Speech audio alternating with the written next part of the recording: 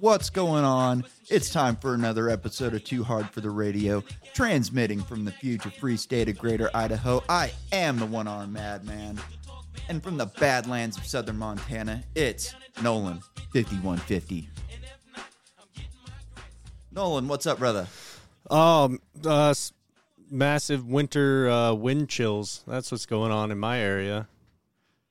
The Arctic blast. Yeah, winter has come. You remember what happened? I don't know if it was this Arctic blast or the one before. I guess it was the one before. But one of the last ones was when Jesse Smollett got attacked by those MAGA extremists. Oh yeah, in Chicago. Could you imagine being outside right now and thinking people were going to be out and about ready to attack you? Oh, dude, it's ridiculous. Any exposed skin right now, I think it's like 5 minutes and you're getting frostbite. Oh yeah, absolutely. There was a guy that I worked with in North Dakota that just refused to wear any type of face covering, and he didn't have a beard. So his face, and he was like, I don't know, he's probably Irish, but his face was just bright red all the time. And finally, one of the bosses was like, dude, you got to start wearing a face mask. This is ridiculous. Smear Vaseline all over himself every day.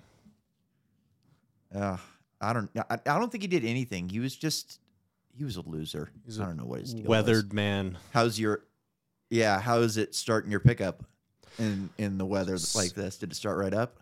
It cranks a few times for sure, and it's slow, but it has a core heater, and I usually good. I usually don't plug in my vehicles. Like 20 degree, 30 degree nights, not a big deal, but it's negative 20s with a negative 50 wind chill. So the wind wouldn't affect your pickup block, but it's definitely it's the exposed face and the skin. Oh yeah. Yeah. Well, I don't think the wind, man, I could be wrong on this one. That's an interesting one, but I don't think wind chill would affect metal. I could be wrong. Maybe I'm wrong. Well, the battery, that's more the battery. You think it would affect the battery too, the wind chill? I thought the wind chill was just essentially hurting your face. I mean, I don't know. Sure. I've been in, negative is low as it goes. So I don't really know how it measures out. It's just beyond some certain point, it's just cold. Yeah. Past zero, it's just freezing your tits off weather, I guess. It took us like a week to get all the trucks started after Christmas, because we went home everybody went home during Christmas, so all the trucks had to be turned off. And essentially, we don't turn any of the trucks off at all in the winter. They idle all night because you're going to spend more time and money getting them started than it's going to cost in fuel leaving them idle all night. So, yeah, we get back and nothing wants to start. There's a couple of rigs in the shop, so they're easy to start. But essentially, you're setting up tents, big tarps over everything, propane heaters just blasting on the bottom of the engine, trying to get the oil to seize up, freeze up and turn back into liquid. But I mean, literally like a week to get everything started. I mean, one day we spent probably 4 hours just on one truck. And we still never could get it going. It was just like, we're going to have to just let it sit in this thing overnight and warm up because it just... Yep. Yeah, it's so cold. We have, the other day we had a tractor parked outside that would not start, and it's diesel. So it was probably just the fuel turned to gel in the lines, and then we tried to crank it so much the battery fucking died. And then we had to drag it back inside the shop. It was a real pain in the ass. I wasn't driving. I wasn't a good enough operator, but we were running this backhoe, me and my buddy Cody. He was running the backhoe, and he was a decent operator, but not a pro by any means. And it's, -40 or something, and we're running over. There's this culvert off the side of the road. Water's settled in it, froze up. I don't know how deep it was, probably 2 or 3 feet. Not a lot of water, maybe 4 at the most. But we're working on it, and it's been fine. We've been running across it all day. Ice is probably a foot thick, and finally we break through it. And I'm sitting on the back of it trying to, be there for moral support. What else am I going to do? And he's just back and forth, trying to get out, doing everything he can. And after I don't know, probably an hour, we're freezing. And he finally calls the underground guy, and he's like, I need your help. You got to come and get this thing out of here for me. And he comes and he gets that thing out in 10 seconds. We're just like, man.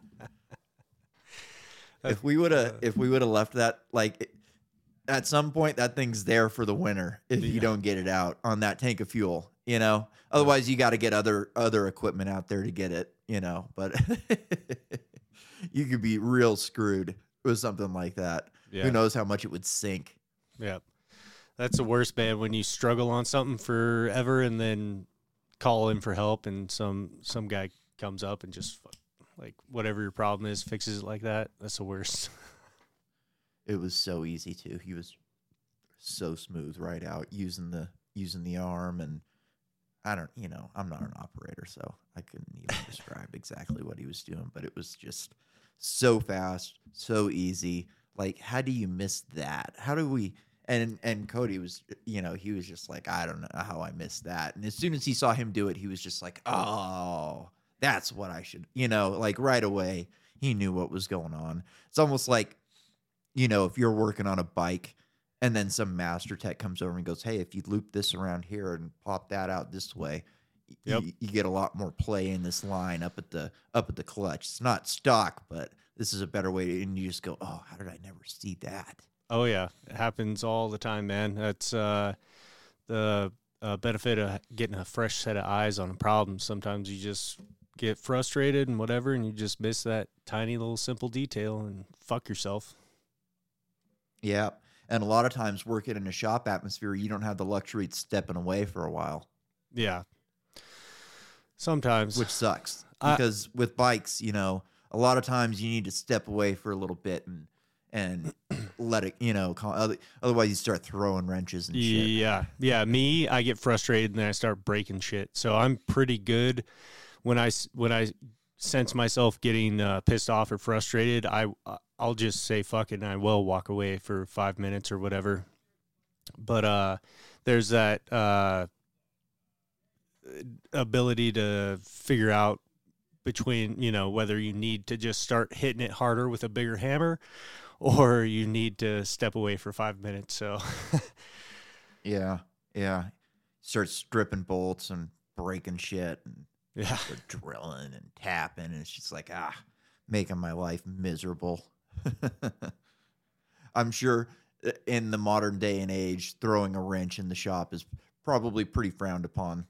Well, I mean, maybe in New York or LA or I don't know, Portland, maybe that's frowned upon, but so you can huck a wrench every once in a while and your boss ain't gonna care. Yeah, you gotta blow off steam somehow, right? Those things, Craftsman has a lifetime guarantee, so you just toss it, and if it breaks, it breaks.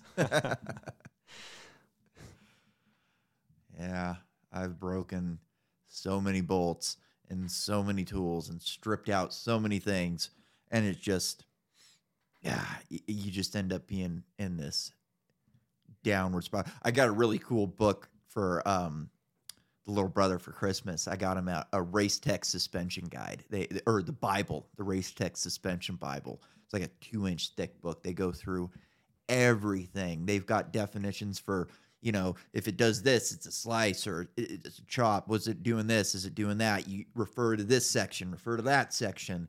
They've got in the back, and I'm sure you remember this. I was trying to test suspension for a while, where I go out with a stopwatch and a book and try and twist this and crank that and drop it down, suck the fork tube. And I never knew what the fuck I was doing.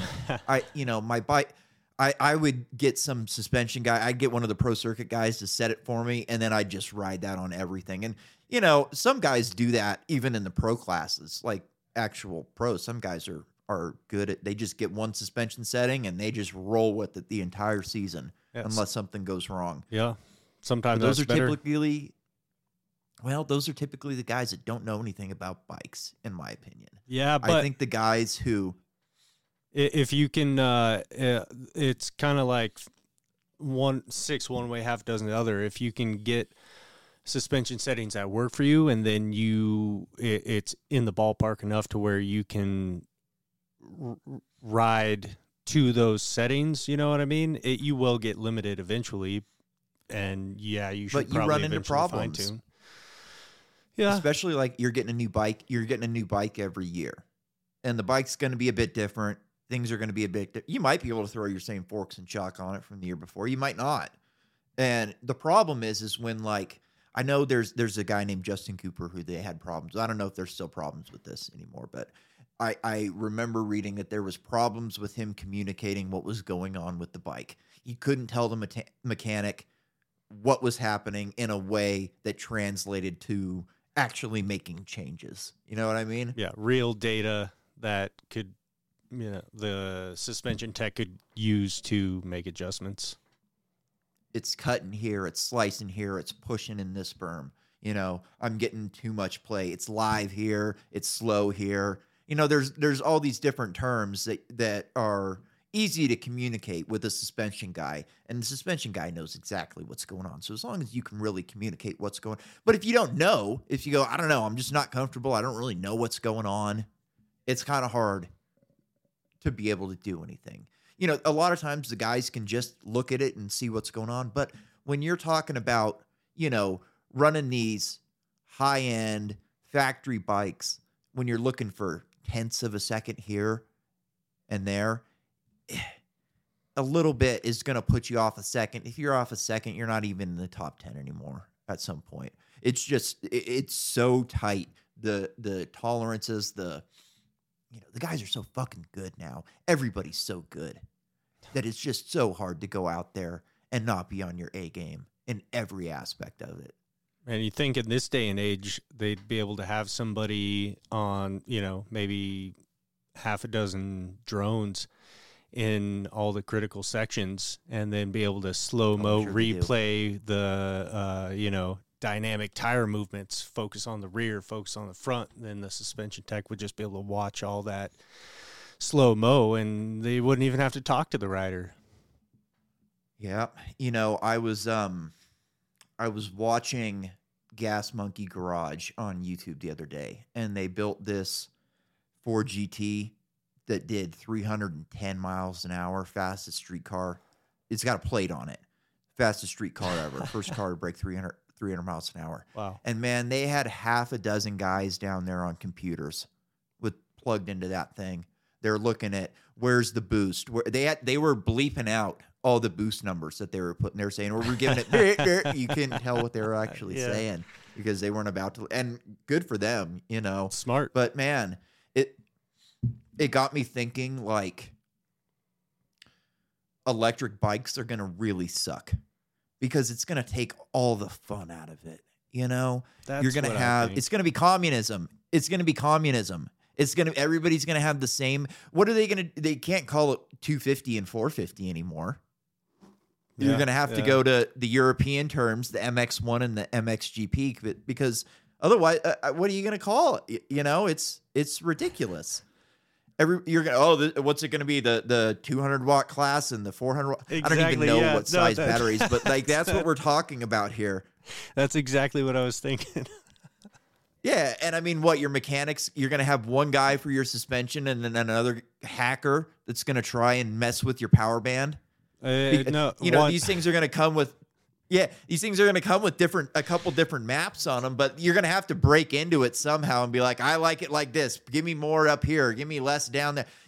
That's not going to be fun at all. It's going to be one human suspension tech and one robot. Yeah, exactly. And I'm just not looking forward to it at all. And it's going to be the most elitist thing. These bikes are going to be so elitist because they're going to be they're going to be so fast that they're going to be hard to beat in Supercross. Like once they get them actually up and running, these things are going to be so freaking fast and so easy to ride that they're going to be hard to beat with a really good ride. It's going to be 450s and 250s all over again. Yep. But so that brings us to our first story of the week. Ken rocks and flies on the Stark Varg. The Stark Varg's the new electric bike that they're saying is the fastest motocross bike ever made. Mobius Technologies, creators, inventors of the X8, the most protective, comfortable knee brace. This is an ad. I'm reading an ad. I knew that didn't sound right. Yeah. Two-time AMA 450 class pro motocross champion and two-time 450 SX AMA Supercross runner-up, and arguably the highest profile rider in international dirt bike racing, Ken Roczen was the latest name to take the new Stark Varg for a spin. So let's read some of his quotes here. All right. It has a very different ride feel, he offered.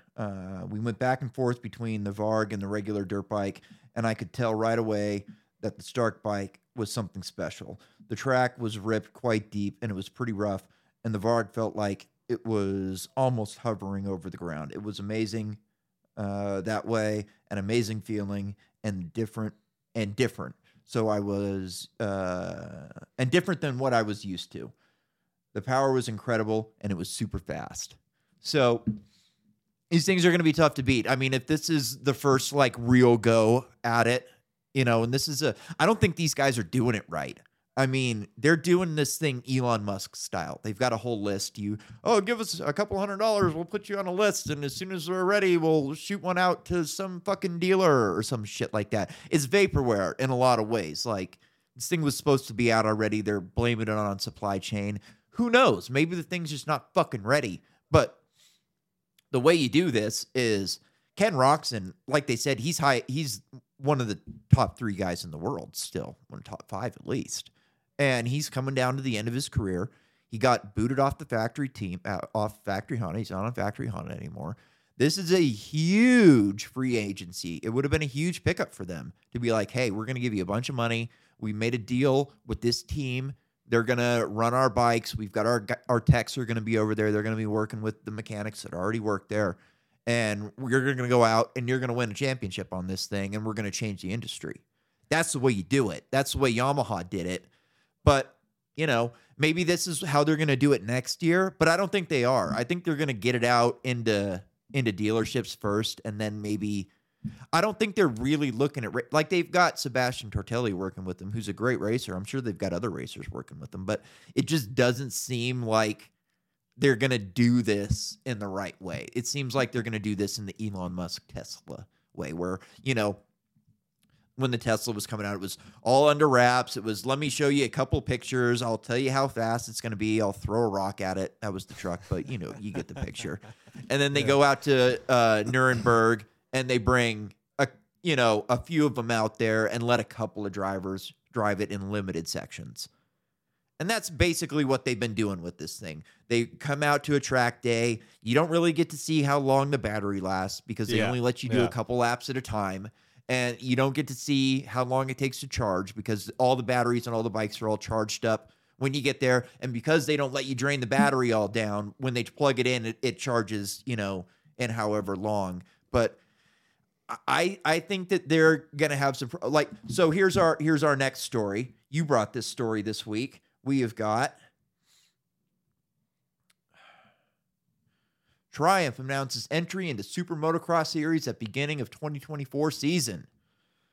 In the most significant manufacturing entry into the sport in decades, Triumph Motorcycles will enter at the beginning of the 2024 Super Motocross Series. I don't know what the Super Motocross Series is. Now that I think about it, that's a weird thing. I was thinking Supercross when I first read over the article, but now I'm thinking the Super Motocross is probably something different.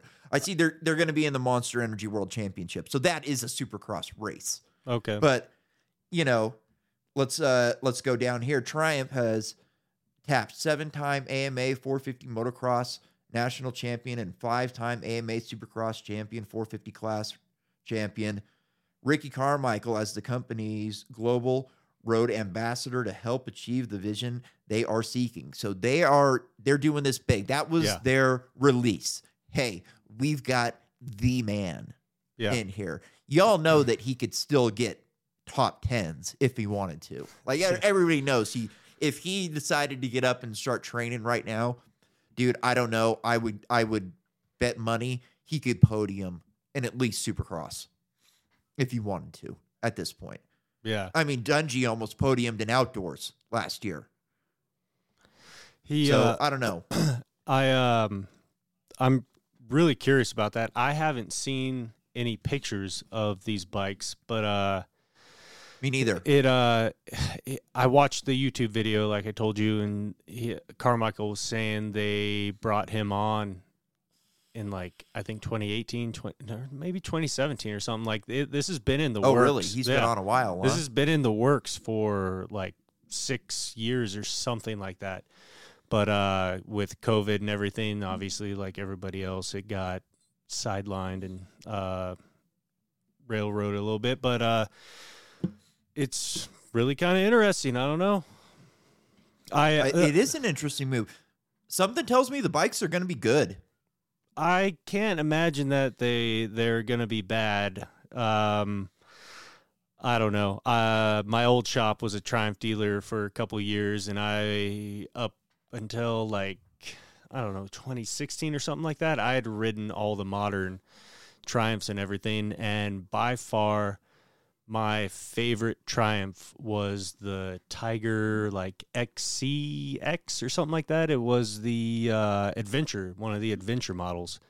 It was a great bike. It handled amazing and good power. It was really, really nice. Second runner up, 675 Daytona for sure. That was a good sport bike for the money. You got Olin suspension all around, a quick shift, Brembo brakes, master cylinders. The thing was decked out from the factory, and for a decent price. I think it was 13, 14 grand or something like that. How was it compared to a Jap bike? It was more, I mean, in price.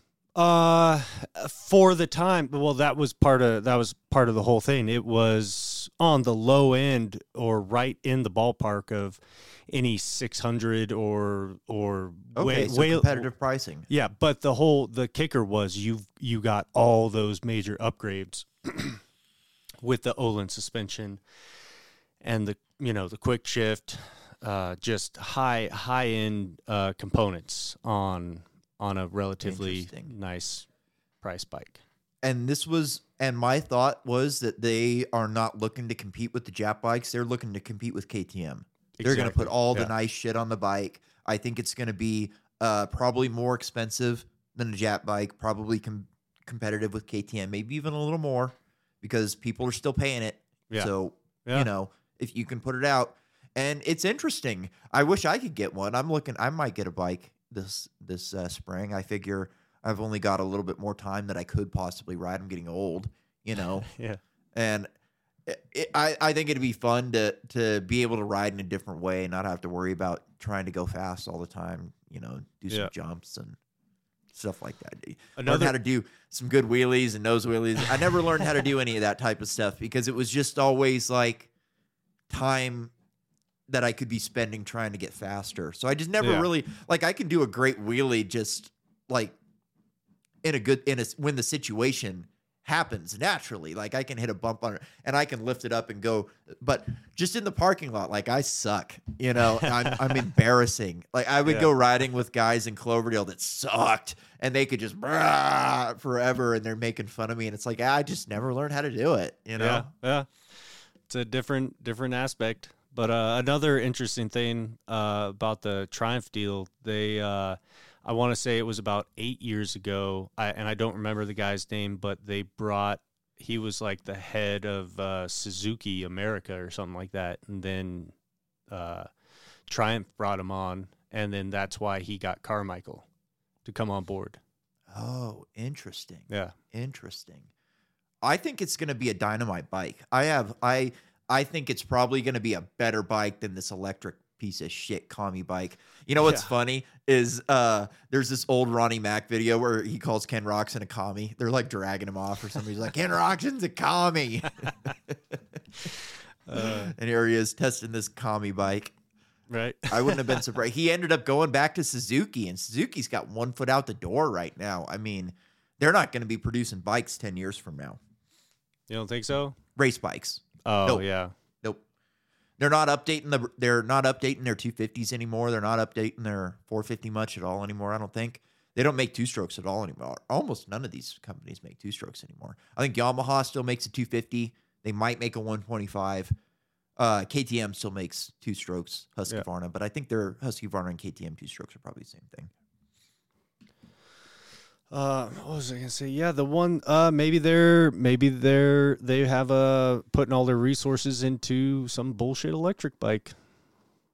Oh, I mean, there's that'll take us to our next story. Livewire loses almost $370 million as investors flee, forcing Harley Davidson to pick up the tab.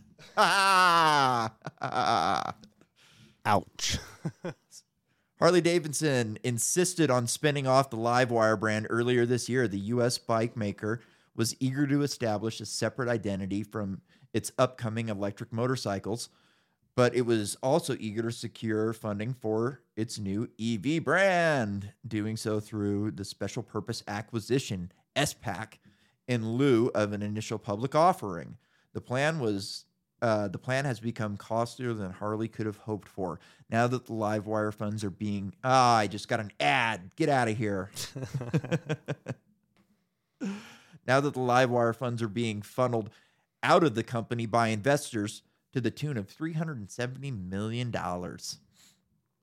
It's hardly been over a month since Livewire went public by merging with AEA Bridges Impact Corp. That sounds like a really shady company right there on September 27th. But the initial investors who propped up the EV maker with $400 million in investments per ride apart has withdrawn $370 million and left the company with just a tiny fraction of its startup funds. It's a big loss, which comes on the heels of Livewire falling short of projections by $251 million. It was expected to get an influx of $545 million by going public and selling shares, but instead only $294 million. So I think somebody really pulled a big fake business scam on Harley Davidson here. I think somebody came in, got them all jacked up. We're going to make this EV. We're going to get all these BlackRock fundings, and we're going to make this big company and sell EVs all over the world because we got to get rid of the two-strokes in India and the Middle East and China because they're polluting everywhere. So we're going to sell these EVs everywhere. They get them to go public, and they just yank all of that money right away. It smells like a sour ESG score to me. That's what I'm saying. Somebody didn't want to. We're going to get all this BlackRock ESG money. We're going to build this huge company based off this bike that everybody obviously loves, right? Yeah. Yeah. How many bikes do you think Harley has sold? Livewires. The Livewires? Globally? Yep. All in all. I want to say 15,000. The reports also give us a better look at how many Livewires were actually sold during the 33-month period. HD reported wholesale shipments of 1,942 units and retail sales of 1,648 units. Holy fuck. Globally. Oh, man. That's bad. They just lost almost $500 million on 1,600 electric bikes. I wouldn't be surprised if that whole Bridge Corp company falls like a bridge that's 200 years old being demolished. You know what I mean? Yeah. I wouldn't be surprised if they just go, oops, sorry. Yeah. That's brutal. I mean, That's what a brutal, nightmare, man. right? That's fucking brutal. They didn't even sell all of the ones that were shipped out. That's crazy. Me and you, when I came and visited you, we saw like that dealership had what, like 4 or 5 Livewires? Something like that. I really would be interested in riding one, but like I was going to say the same thing. Like what you were talking about, the electric bikes earlier. The big questions are how long the battery's going to last and how long it takes to recharge. With taking into a race and factor, how long the battery will last over in length time period. How much it's going to cost to get a new one. Yeah. How much it's going to cost to dispose of them. Yep. You know, all of these questions are going to be completely unanswered. But I do think Harley at least thinks that they've figured out how to sell more bikes. So here's another headline. In hopes of boosting sales, Harley Davidson to offer custom vibrating butt plug with Livewire.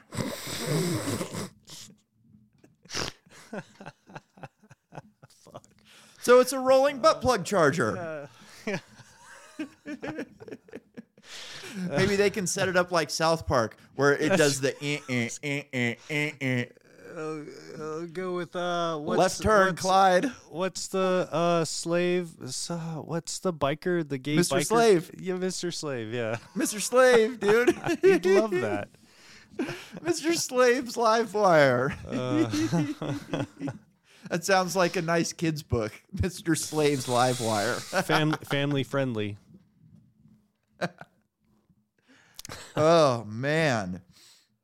You know, I missed this one during the dirt bike section that we just did, but here's a clip from my science book that just really got me fired up. Let's see. Where's it start? I don't want to read the whole fucking thing. Even in dry desert air and Jesus, this is tiny writing. Air of the Grand Canyon, where visibility was once 150 kilometers, it's now too smoggy now to see across the canyon due to air pollution from power plants just outside the park. Snowmobiles and off-road vehicles create pollution and noise and cause erosion while disturbing wildlife in many parks. And then they've got a picture of a quad running through a puddle. And I go, erosion? So what? We're moving dirt from one place to another place? I mean, what the fuck are they talking about? Erosion. It's dirt. I can't, it drives me nuts the way these fucking leftists talk about resources. They talk about resources like we just destroy things and then they're gone forever. Oh, yeah. This quad came through and then ripped a big hole in the ground and now it's just destroyed. Yeah. Gone forever. It's fucking dirt, man. It went over there. It'll wash back in next time it rains. It's not getting shipped off planet. What the fuck is wrong with you? Cause noise? We're in the mountains. We're out in the middle of fucking nowhere. Causes noise. Kiss my ass. I'm so sick of these people. And the problem is I had another thought about this. You know, CARB, we've been at CARB since the beginning of this show. CARB is like the Federal Reserve. The Federal Reserve, you've got your 10 heads of the Federal Reserve. They set monetary policy for the entire country, which then affects the entire world. CARB has 12 governing board members, same thing as the Federal Reserve. They set policy for all of California and by that extension, you know, the United States and the world, because they've caused bike manufacturers in Japan and Europe to build completely different bikes. And as we just discussed, two strokes are almost non-existent at this point. Yeah. The war on dirt bikes, man, they're really just at us. And, you know, I had another thought about, I think I really know why they have such a hard-on for dirt bikes. It's not the environmental stuff, although that is a big part of it. I think they just really hate anything that promotes individuality. I really do. I think that they have no problem with football because football teaches you that you're an idiot. The coach is smarter than you. Listen to the guys in the booth. Listen to the guy up ahead. Football is a simulation of war. You've got your generals. You've got your commanders on the sidelines. You've got your quarterback. This is war that they're simulating. So the establishment's fine with that. These people really hate dirt bikes and motorcycles because, like, dirt bikes especially, you have to love dirt bikes to buy one. You're not just buying one for that. Like, some people will buy bikes, especially in cities like San Francisco. I knew guys who had dirt or street bikes who didn't know anything about bikes. They didn't really love bikes. They just didn't love traffic. So they rode bikes. Yeah. You know what I mean? A dirt bike, like, you really choose, you love it, and it promotes individuality, which they can't stand. And the big thing with two strokes is the simplicity. Yeah. Being able to... Dude, I used to be able to rebuild a top end in between motos. 45 minutes with a DeWalt drill and a set of T-handle wrenches. I will have a piston swapped out of that bike in 45 minutes to an hour. Yeah. No problem.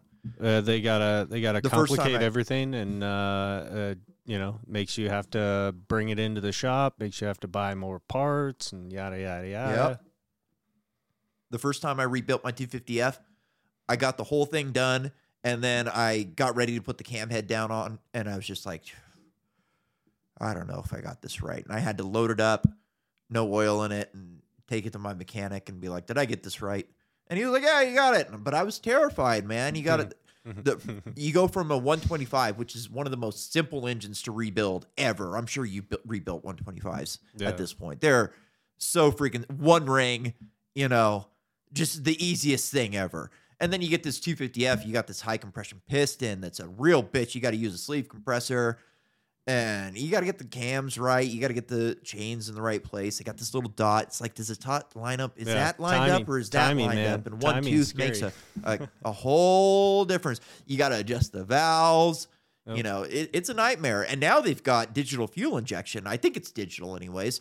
And electric start. Yeah. So there's another monster that you've got to deal with. I've never worked on a bike with fuel injection, so I wouldn't even know if that's, carburetors aren't super easy, but they're not difficult either.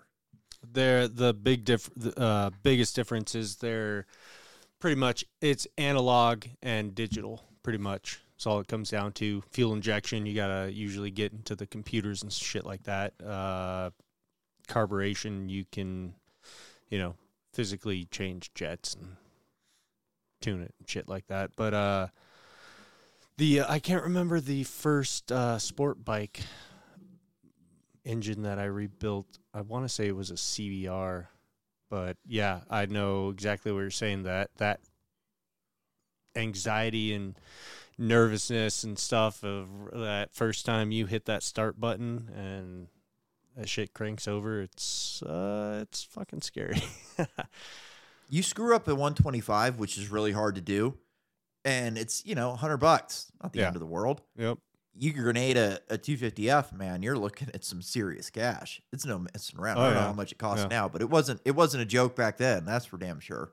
Yeah. All right, let's go. Let's move on to some climate change.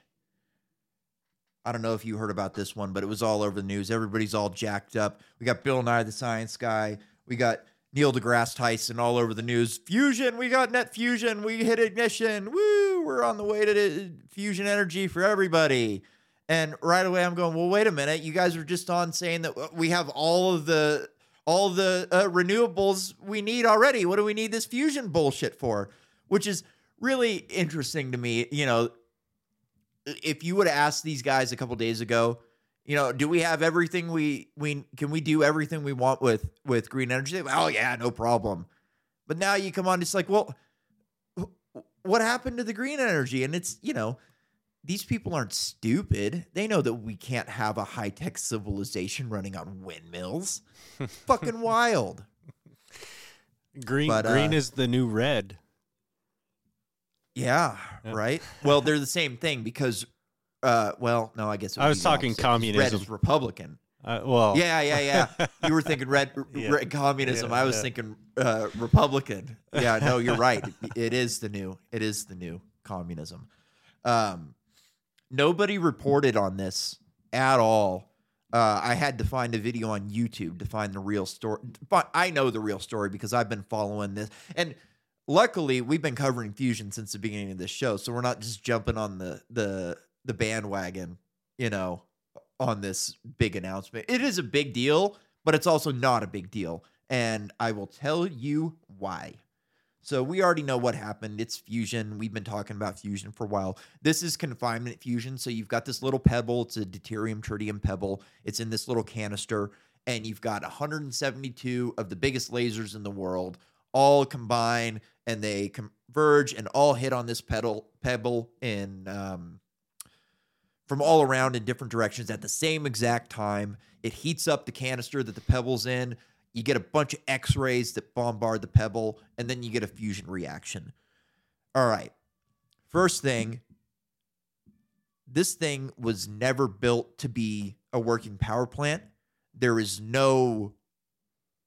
absolutely no plans on the board to make a fusion power plant with lasers. It's just not something that they're looking at.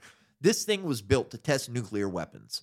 This is how you test a nuclear weapon, a fusion bomb, a hydrogen bomb, without actually blowing up a bomb. So essentially, as the guy on YouTube put it, and I think he put it best, this is a cool result to an interesting experiment. That's it. Like they got a cool result. They showed that we can get more energy out. But as we go down, let me see if I can find this. This was a long article.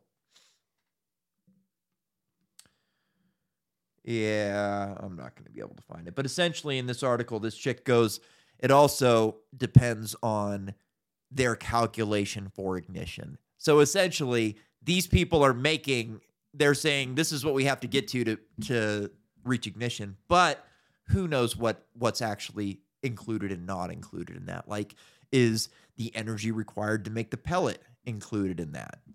We don't know. They're setting the rules to their own game. And I'm not buying it. I think that this was a good way for funding. I just read an article like last week that was saying that there's been more private capital flown into fusion research in the last year than any time in history by a monstrous amount. So my guess is that they've already have fusion reactors in the lab, maybe Lockheed Martin or something like that. And they're probably looking at these private companies going, these guys are going to crack this soon. So we got to start making some progress in public. Otherwise, we're going to get embarrassed. Yeah. They either already have the technology and they're just slow rolling it out, or somebody else has it and they're just trying to bluff and say that they do too. I don't think it's about slow rolling it out. I think it's about these huge projects that are worth so much money that they can go, oh, well, let's just let them do these projects, even though we already have one in the basement down here. We'll show ours after they. Yeah. You know what I mean? Yeah. So it's just a money pit. It's money laundering. This is how we're going to steal more money from the taxpayers. That is my thought on this thing. Here's a question from my book. The radioactive uranium in nuclear power plant is held in a fuel assembly.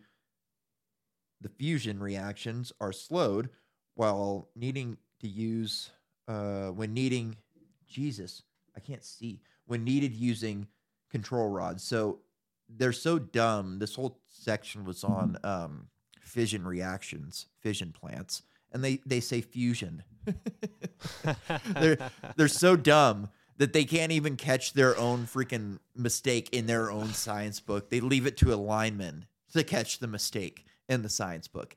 That's where your money's going, folks. To these fucking idiots who can't even get a question in a science book right. How wild is that? Could you imagine like writing a science book and then getting an email from a lineman being like, yeah, you fucked up here? Well, there's a difference between just a simple typo and whatnot, but depending on the it's not a typo. Yeah. Depending on the degree. It's not a typo. It's the exact opposite. It's the inverse of what it's supposed to be. It's supposed to say fission. They said fusion. Fission is separating atoms. Fusion is combining them. But isn't that one letter off? No. FISSON FUSION. Okay. It's not even close. It's not even close. They mixed they mixed up their concepts. Well, whoever the fuck wrote that is fucking idiots, right? Fired. It must have been dictated to an intern orally. Has to be, right? Yeah, had to be. Who knows? These people are idiots. They're fucking morons. Kamala Harris has a law degree from some fucking Ivy League school. That's, what we're getting. All right. I've got a bunch more stories on here, but I forgot to take nose spray before we started. So we're just going to move on to our last story of the night.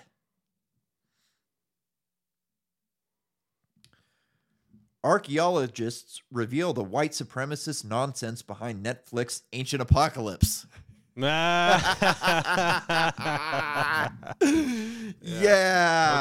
Okay. That's fucking good, right? Yeah. He was right. When I was watching that, I was like, man, they're not even going to pay attention to this thing. They're just going to act like it never happened. But, man, they really came after him hard on this thing. What did you think about the... Go ahead. I really can't believe that they let or Netflix put it out. Something like that, you would think that he would just have to go rogue and just put it out for free on YouTube, not have an actual major streaming service put that out. Well, there's actually one piece of useful information in this article, and it's right here. So why is this on Netflix? Lots of people are asking that question. Stuart Hertag, writing for The Guardian, provides one possible explanation.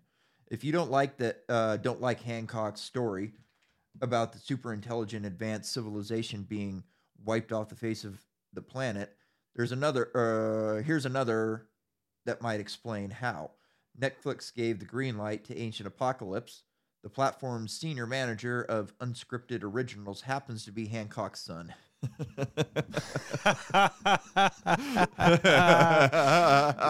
yeah. I like that. That's how you do it. That's how you do it. That's how you get it done. I mean, fuck them. Yeah. Seriously. What else are you going to do? Well, what did you think about the documentary? Put it out on YouTube. I thought it was I thought it was really good. Well, he couldn't have put it out on YouTube. It would have cost him millions of dollars to make. There's no way he could have made that on his own. That's true.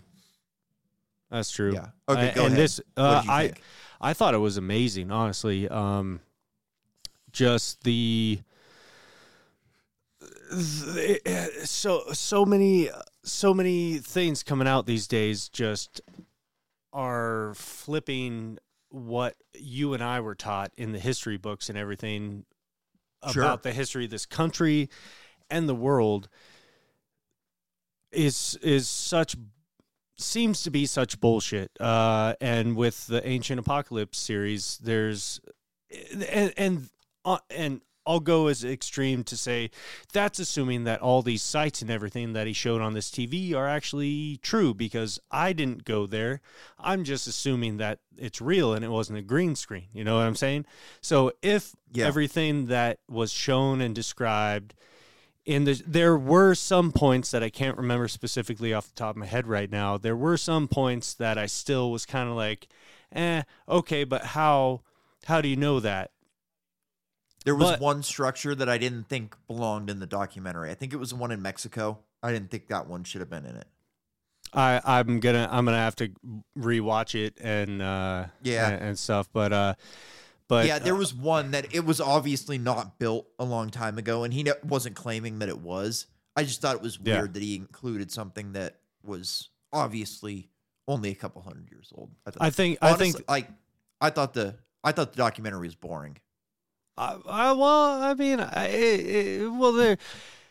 It was not exciting for sure, but the information and the sites that for the most part are not talked about in the history books. Like the information was interesting to me, which made it entertaining. It's not exciting for sure. Here's my problem with it. The music sucked. It was very boilerplate. It was just like any other history documentary you'll ever watch. There was nothing unique aside from the content. The content was great. Don't get me wrong. Like, but aside from like remove the content and just look at it with another history documentary, Guns, Germs, and Steel. It's a great history documentary.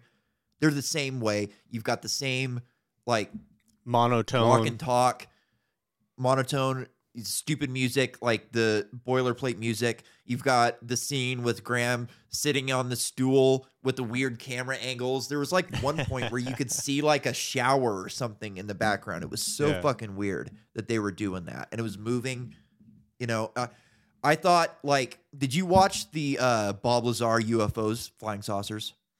I did a couple years ago. It's been a minute, but yes, I did watch it. That documentary kicked fucking ass. Yeah. The music was good. They had Mickey Rourke as the narrator. Like, it was punk rock, man. It was in your face. It was, I'm going to fucking make you think.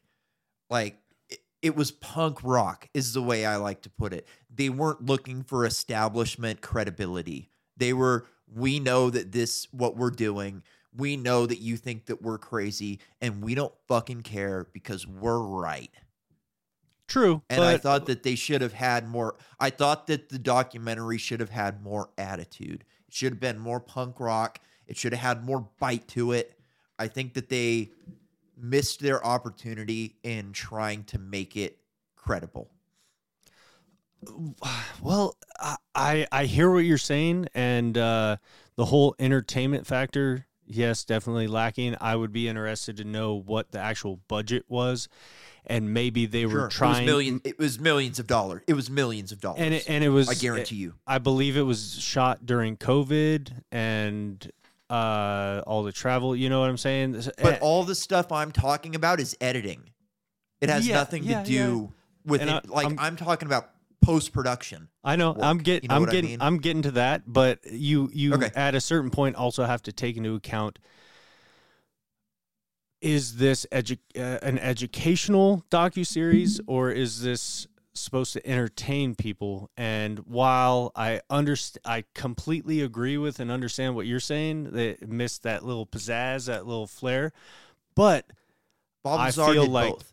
I feel like the at a certain point it was kind of like just a dry history book, which sucks a little bit, but for me, I feel like I'm able to retain a lot more and absorb a lot more of the information and stuff that's happening when I don't have all those flashing lights and all the fancy music and stuff like that. It I'm not even looking so much for that. I don't know. It just, to me, it didn't have it. Like, sometimes you're just looking for it. You don't know what it. Tiger King had it. You know what I mean? They did it. They fucking nailed it. Whatever it was, they fucking nailed it. You know? Yeah. And the guy had never directed anything before in his life. Like, they fucking nailed it. That story was a better documentary than that. You know what I mean? Yeah. And they were able to tell you a great fucking story, entertain the fuck out of you, and just leave you blown away. Another great one. Did you ever see a funny thing that happened on the way to the moon? No. That's a good one, man. That's a fucking good one. That's and I think it was way more punk. It was way more punk rock. Like, I don't know. Like, to me, here's a question for you. Which was more entertaining, that documentary or him and Randall on Joe Rogan? I enjoyed the documentary more. Okay, to me, I thought that they were more entertaining on the podcasts. Well, okay, and then we're splitting hairs on the whole entertainment versus but you're still like educational, seeing the same stuff. Yeah. I know. I just the podcast, I felt to like me, they you had to to keep my had attention. to glaze, and I hear, but all the actual on-site video and stuff really kept me kind of drawn into it, and then just, like I was saying, just kind of the dryness and whatever, it helps me be amazed by the visuals and still be able to listen and retain all the audio and information a little bit better. And I'm sure it would have been different. I'm sure it would have been different if I was seeing all that stuff for the first time. But I've seen them on Joe so many times that like I've seen all that shit before. So it wasn't as I also think they missed an opportunity. Like, no, they did those animations. They could have done them better. Yeah. They could have done some better shit. They could have shown, dude, give me an animation of the wall breaking. Let me see the fucking comet coming down and melting everything and flooding the entire fucking continent. Show me the flood. You know what I mean? That was what I was really pissed about. Is like they're showing all the evidence. Like, show me the flood. You got money. Make some, like the guy. I watch guys on YouTube who do great fucking science. Isaac Arthur, those videos that we've played before. Great CGI. And he's getting no budget. He just has fans that do it for free for him. You can't tell me that they couldn't have found somebody to do CGI for him. Like that, it's just no way. So that was another complaint that I had. It feels like Graham was trying to maybe earn some respect amongst his peers without making a animated entertainment spectacle. It was just informational and. But listen to him talk. He knew he wasn't going to get that. Like you heard him on Job and him and Randall a couple weeks ago. He was saying they're going to rip and roar. They're going to complain and bitch and moan. He knew they weren't going to accept it. So I don't know. I guess but the animation and stuff is just like probably a cheap shot amongst the. I'm not talking about like actual animation. I'm talking like CGI. They could have done some fucking hardcore animation, like Blade Runner did in that new Blade Runner show. Did you watch that one, Black Lotus? Fucking amazing. Wait, White Lotus? What? Black Lotus. Black Lotus? That's a dude. There's a Blade Runner anime. Huh? It's fucking sick. Oh, it's badass, dude. I'll have to check it out. You'll like it. Really good. Really good. But so I've been thinking about this type of shit a lot lately. So I listened to a podcast, a Tataria podcast, where they're talking about, the flood and wiping out civilizations and cyclical civilizations being wiped out, and people move in and get wiped out and move back in, and people just keep building and collapsing and building and collapsing. And then I read this book that, dude, I think it's probably some sort of like Chinese deep state project going on. It's this book. It's called The Three Body Project, Three Body Problem. And it's by this really famous Chinese writer. And then it's translated into English. And it's about this alien civilization that's close to us, but they live in a 3-star system. So a trinary star system. And they're just getting wiped out constantly. They have chaotic eras and then stable eras. And it's almost always chaotic, and they are able to like dehydrate their bodies and sleep during the chaotic eras, and then everything gets destroyed, and they build back, and they just keep going and going and going. And then you hear, this Graham Hancock and Tataria just blew up out of nowhere in the last like 2 years. Like nobody ever heard of that shit until like 2 years ago, and now it's blown up out of nowhere. And it's like, man, we might be about to find out some shit, dude. I feel like that's what's up. Like they're making the political. Not be able to hide it anymore. Yeah, they're making the political and social atmosphere so insane, so that when they're finally like, oh, well, there's a extinction level event asteroid about to hit us, and everybody's like, well, whatever. We had to deal with Joe Biden for the last 4 years. Give it to me, baby. Yeah. And what if, like, at one point one of those civilizations broke away and moved down to Antarctica and found some nice warm cavern under the ice and just built. And those are the fucking UFOs that we're seeing. Hey, if there's any benefactors out there that want to bankroll Too Hard for the Radio our Antarctica expedition, let's go. You know what? Nope. Not going to happen. Not this guy.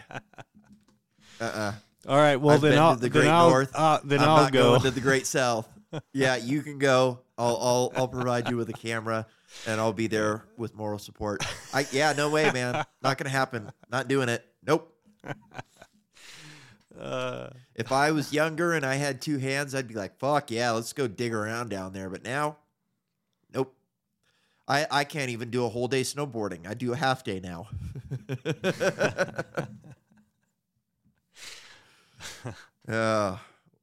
Yeah, I don't know, man. Have you heard of the Nemesis theory that our star is a binary system and that there's another star out there, but we're just in a period right now where we can't see it? I've heard some stuff kind of like that, but I don't think like you're saying that we're in a 2-star system. Who knows what's going on? There's That's a fact. So much shit that they're not telling us that at this point, I'm ready to believe almost anything and nothing at the same time. And talk about shit that they're not telling us. Here we go. For all we know, he was some sort of sex slave. Son of Paul Pelosi's alleged attacker says his father is not evil, believes in human rights, and is hardly right-wing conservative. Quote, he isn't a danger to society. I don't even know if he's attacked Mr. Pelosi. For all we know, he's some sort of sex slave. Bring out the GIMP.